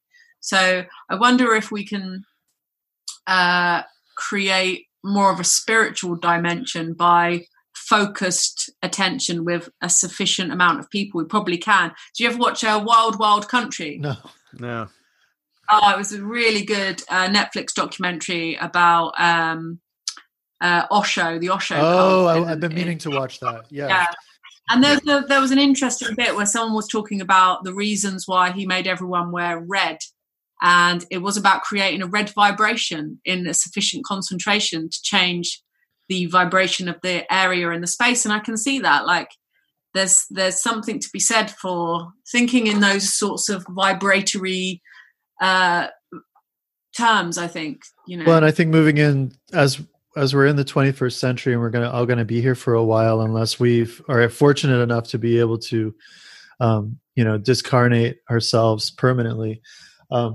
Magicians tend to be caught in an archaic mindset, and I think for good reason. I mean, if you go back about 2,000 years ago, the archetypes are very much present here, so you could access them in a way that you really can't to the same degree nowadays. But I think moving forward with this technology, magicians have to be thinking about the things we're talking about moving forward, because the people who understand the tremendous importance of magic, theurgy, things like this, those are the people that are going to be able to help the most other human beings access spiritual dimensions of existence with this incursion of technology, with this incursion of technology that can go in two directions. It can either be something that liberates us, or it can become a psychic prison of illusions. And I think it's almost our responsibility, each of us in some way, and I see you doing this, to consider the implications of that. How can we create doorways within the illusion to the real inner reality? I mean, I want to work on some like sleep hypnosis virtual reality projects, because any route into that direct experience I think is valid.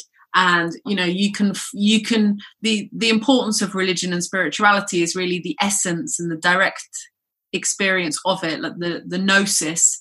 And that's a big part of what we're doing with the seventh ray, is trying to use all of the tools and the information that we know about why these rituals and these ideas are effective from a sort of practical, scientific and spiritual way, and just try to distill them into their most important elements, because they can be effective whatever religion or spiritual message is overlaid over the top of them. Like meditation is effective. It doesn't matter whether you're meditating to a particular god.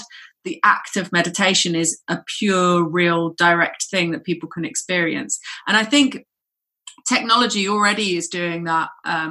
You have apps for meditation, and more people are probably learning how to meditate because of the technological addiction that's causing people anxiety and upset. They're actually being drawn to meditation through the difficulty that they've experienced being out of a meditative state. So, I think the most fantastic thing we could do for humanity would be to make sure all children learn how to meditate, I think. And I think there's power in numbers as well. The more people that are doing it, the higher the vibration of the consciousness of the planet becomes. Like, you do become less stressed, less aggressive, more conscious of your actions and the implications of your actions. And it's the most valuable tool that could be taught to children, I think. So I hope that this little corona drama does help people recognize the need for self-care, because that seems to be something that's taken a massive backseat for a lot of people for a really long time. Have you thought about doing a YouTube video for your kids' program on meditation? I might do it under the guise of something to do with Egypt. I'm sure I did like a little cloth meditation. I love that. Yeah. Recently. Yeah. And I'm trying to do projects that have an aspect of mindfulness in. My favorite one that I did myself was I did an Osiris seed bomb. That was cool. And I loved doing that. And today I just went to have a look at my little sunflower, because I don't really have a garden. I've just got a little courtyard. And so I made my Osiris seed bomb, and I took it to the council flower bed opposite where I live and planted that. And hilariously, I didn't do it on purpose, but right where the erect penis should be, there's a massive sunflower coming up. And I think that was quite magical. That's perfect. That's a perfect awesome. Magical indication of isn't it? Yeah. Isn't it? So let's talk about some of your other projects. We talked about the Seventh Ray, which, before we move on to the other projects, I want to hear where is that at exactly? Like, how far along are you? I just heard from Carl the other day, actually, and we got invited to do loads of festivals this year, but they're all off, basically. So we've got a load of new gear now, so we're going to work on a better version of it anyway. Okay. So we've showcased it already. It has scenes in it and stuff, but it hasn't been made available to the public. We've just had like little festival excursions for it. So it's still evolving. Yeah, it's still evolving. And yeah, that's about it really. So we've got a load of new gear, and we're just going to do like an upgrade. Okay. And Janice mentioned the kids thing you have on YouTube, the Egyptomaniacs, which is a really fun little show that you have going on. So can you talk for a minute about that and what the thought process behind that is? I can't remember how it's... I mean, I've always really, really loved ancient Egypt. And I collected some books to start learning hieroglyphs, and I just happened across this one book that made learning hieroglyphs seem like the easiest thing in the world. It was just kind of weird. It's almost like a comic book, but I really, when you like grasp something, I sort of just read it and I was like, oh my God, I get it. I get how the system works. And once you kind of get past that, it makes it easier to learn. And then I developed like a real love for writing them and recognized, I understood, or I'd read about the magical powers of hieroglyphs and the ideas of Medu Neja and the idea of the symbols being used as manifestation tools, essentially, and magic. But actually using a scribal pen and using ink to draw hieroglyphs, you feel like you're doing magic all the time. It's amazing.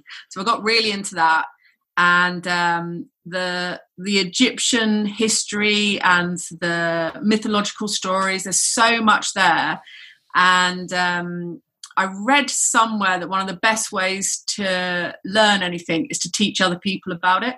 And so I thought I could, if I teach kids, I won't feel too much like under scrutiny, but I'll learn myself, and it will be easier for me to like really integrate that knowledge. And it has worked brilliantly, because you have to like research stuff, and you have to like really familiarize yourself with the subject and understand the concept of the subject. So there's lots of things that I knew little bits about, but it's really helped me to kind of get into learning about ancient Egypt as a sort of like practical day-to-day, like every day I read something about it basically, and every day I apply that knowledge into some little project that I do. So yeah, and kids absolutely love ancient Egypt. So it started off, I was doing like these actual physical workshops, and I really like arts and crafts and all that kind of stuff as well.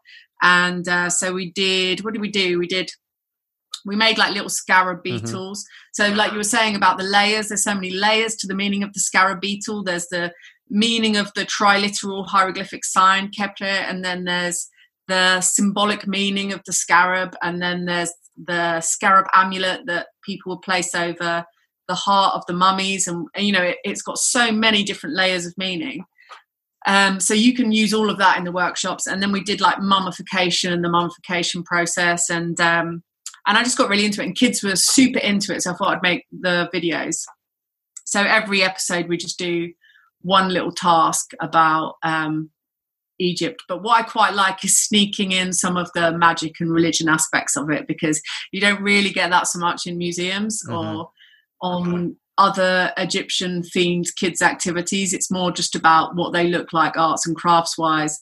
And I did like a Thoth invocation in one of them, and the Osiris seed bombs, stuff like that. Like that's part of the mysteries of Osiris making those seed bombs. So I love that aspect to it, and I like to encourage that kind of spiritual thinking about those kinds of activities as well, because in museums it's all presented in quite a dry way. And there's a great kids TV show here called Horrible Histories, but they always like make fun of ancient cultures' beliefs in weird or stupid things.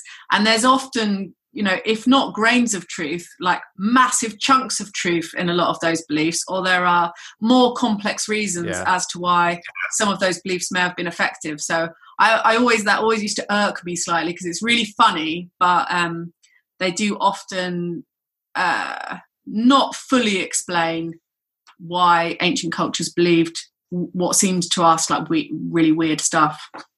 Yeah, I love the arts and crafts aspect. You made Bastet sock puppets. You mentioned the Osiris seed bombs, which I really, really like that. What else? Gingerbread ankh. So yeah, it's really fun. I love the gingerbread ankh as well, because that works on so many layers, because you eat life when you eat it. Like I love all of that aspect to it. And then you only need to learn a few of the symbols really from the ancient Egyptian system to go into a museum and be like, oh, I get what that means now. I get the concept behind that. I mean, one of the great things that happened for me was, I've always loved it, but I did a tour with my friend Lee Gerard Barlow, who offers these like weird off-piste British museum tours of the Egyptian Gallery, where he talks about the magic and spirituality of Egyptian religion.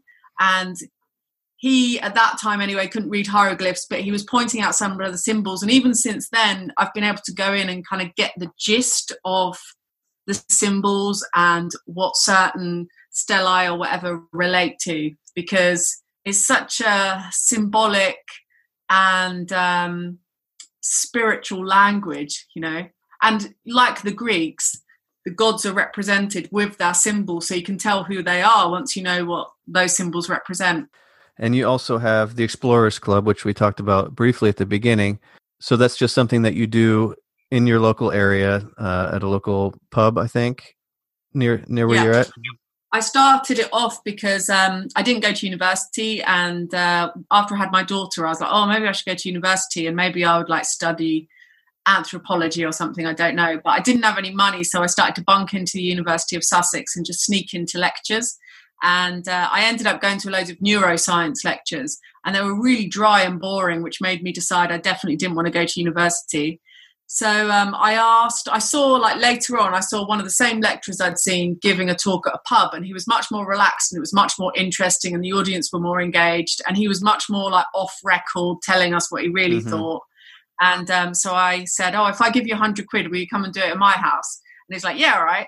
And then I realized, because I was saying before, I used to promote a lot of bands and do a lot of gig promotion and stuff like that. And I realized that getting academics to come for an event was a lot easier than organizing a band. So I just started doing that. And then as my kind of interests, I've got so many different interests in so many different areas, like no particular degree would ever have been really like, I would never have been able to stick at it.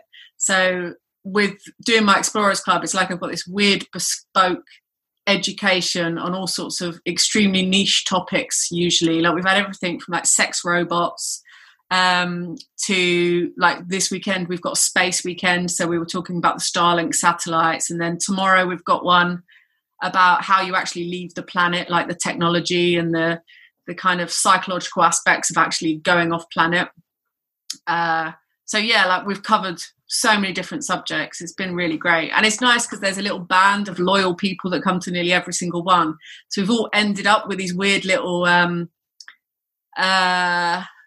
like phrases that we've picked up from the speakers, like stuff we've learned. It's like really niche. We've got loads of in-jokes, and yeah, it's great. That's cool. Yeah, that's kind of what we do here. We don't even know if anyone's listening to these. We just find people that we want to talk to. And that's the best thing, actually. Like from doing the Explorers Club, started in about 2012. I've made so many friends with the people that have come to give talks. And like Carl is one of the guys that I invited, and we're now doing projects together. Anthony Peake, I do projects with Anthony Peake because they're subjects I'm really into. Yeah. Like I managed to get myself into like all sorts of weird projects all the time. So the Explorers Club has been absolutely like life-changing as far as that's concerned. Really good.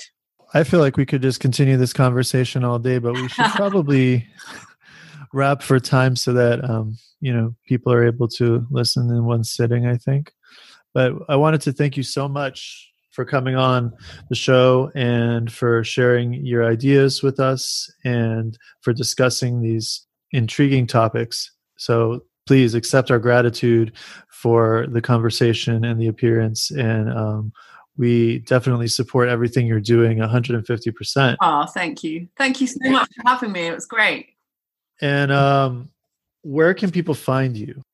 I have like one website with all of my various odd jobs on, which is themysteries.org. And then because of the corona situation, all of my Explorers Clubs are currently being held in Zoom meetings. So anyone can watch those wherever they are. They're all free. And people can find these meetings through themysteries.org. Yeah, website, yeah. Okay, awesome. Yep. Thank you again, Sarah. It was really wonderful to meet you and talk with you, and good luck with all your projects. Thank you very much.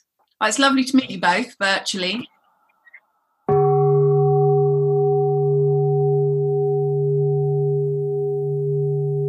Okay, we want to give a big thank you to Sarah Janes for appearing on the show. It was an excellent conversation, and I certainly was engrossed by it and intrigued by the discussions of, dream magic and Asclepius and all kinds of other stimulating topics we ended up diverging and then reconverging back into. Definitely felt that this was a very intelligent guest, creative person in a huge way. I love what she's doing with kids too, with the Egyptomaniacs and the Explorers Club. Sounds like so much fun. She is doing that on Zoom too. All in all, I really am happy that we did this interview, and I certainly hope that we can boost the signal for her and help her to become more well known and get more attention, because I think what she's doing is fresh and inspiring and educational too. Yeah, I think you said it. You nailed it.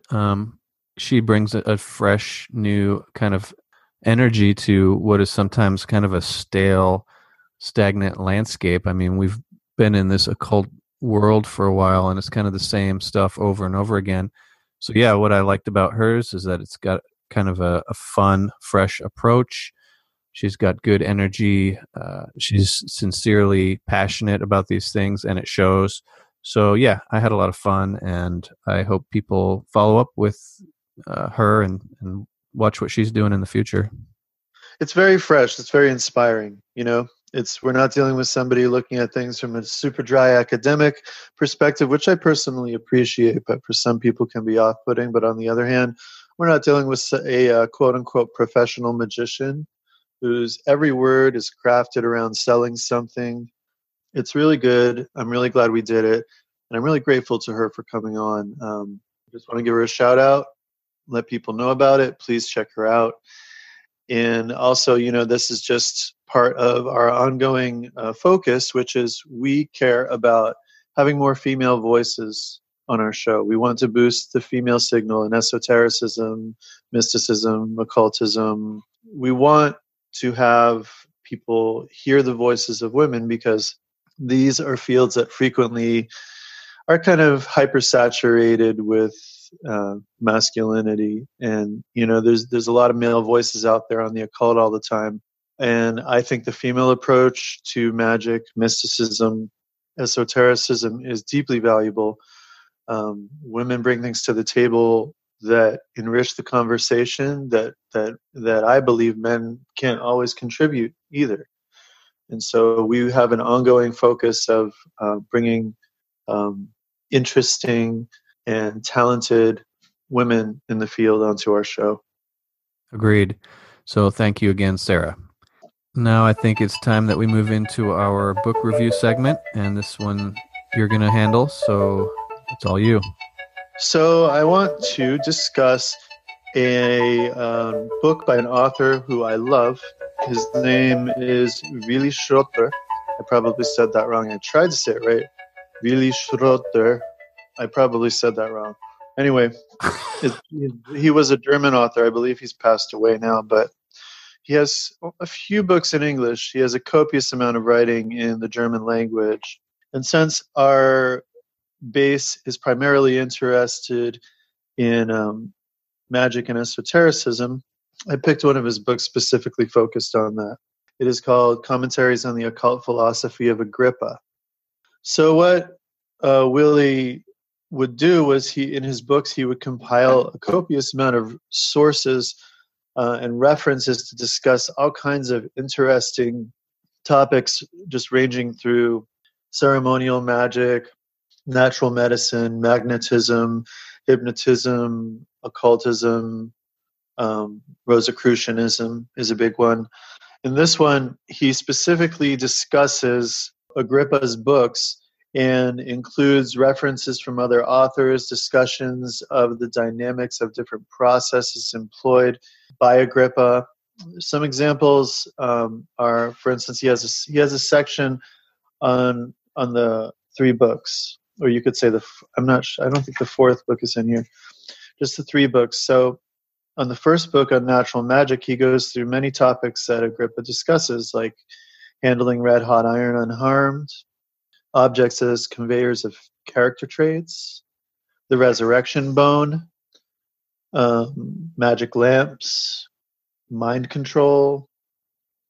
In the second book on celestial magic, he discusses magic lanterns, the moon and its magical associations, the music of inanimate nature, And on the third book, some examples of the topics he covers: fire magic, invocation of saints preferred to invocation of angels, interesting, prophetic dreams, mummifying caves, prayer promoting plant growth, and more.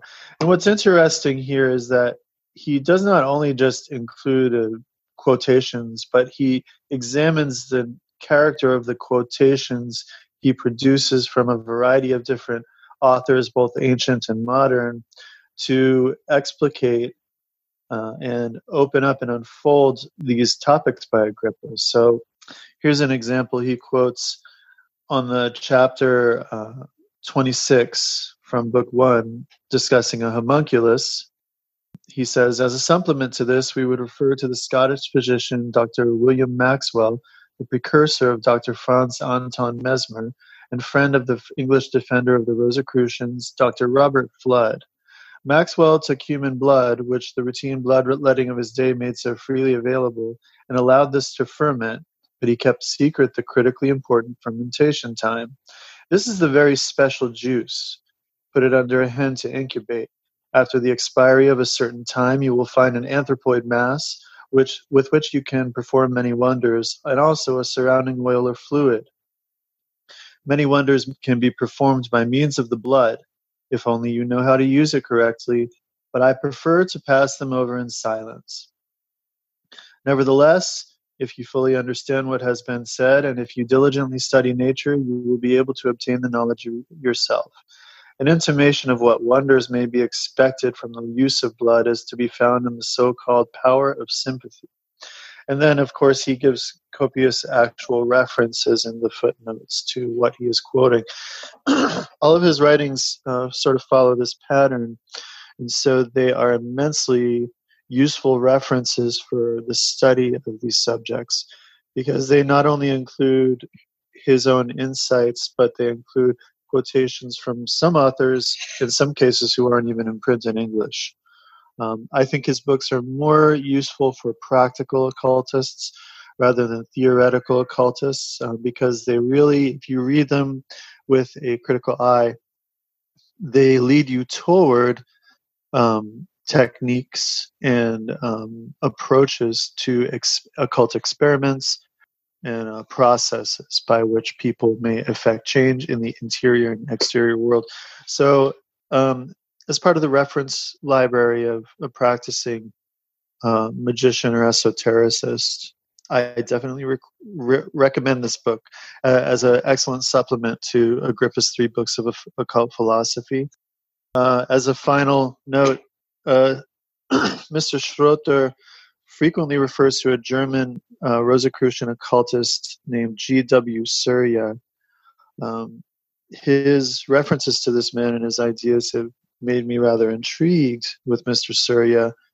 Unfortunately, though, again, there is nothing in English that I have been able to find on him. If any of our listeners are aware of any English translations of Surya, please let us know. And that concludes the book review. And what's the title?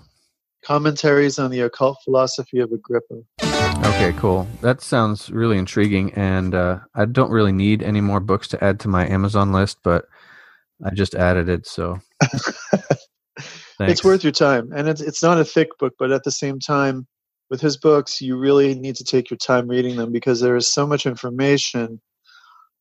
I mean, again, it's more for people who actually do magic, I think, who are interested in the doing rather than the reading or the thinking. So I guess you're out. I'm just kidding. But yeah, so hope people enjoy that. Cool. All right. I think that's a wrap for this episode. You can find us on YouTube, on Facebook, iTunes, Stitcher, etc. Please give us a review, a rating. That helps us out. Like, share, and subscribe. Yep, what he said. And I think that's it, unless you have anything else. No, just wanted to give a shout out to all of our past guests and to everybody who is dealing with this unusual scenario in the world. Stay cool. And to our practitioners who listen to the show, this is the time to put your practice to action. This is the time to use everything you've studied and been taught. This is the time. So, yes, people, it's okay to just feel like you don't want to do anything or like you want to relax or whatever because of the stress and anxiety. I get it, believe me. But for the initiates, for the magicians, for the sorcerers, for the occultists, for the witches, for the alchemists out there who are listening to this show, you and I both know this is what we're trained for. This is what we train for times like this. And so what better a time to use our skills and insights for the betterment of other beings and also for our own self-development. So please try and keep that in mind. Stay safe, stay focused, and may all beings benefit from what we have presented today. And as usual, we dedicate this to the great God Hermes Thoth, Lord of Wisdom, Master of Intelligence, Celestial Messenger, Psychopomp, and Scribe. Okay, thank you for listening, and we will see you in the next episode.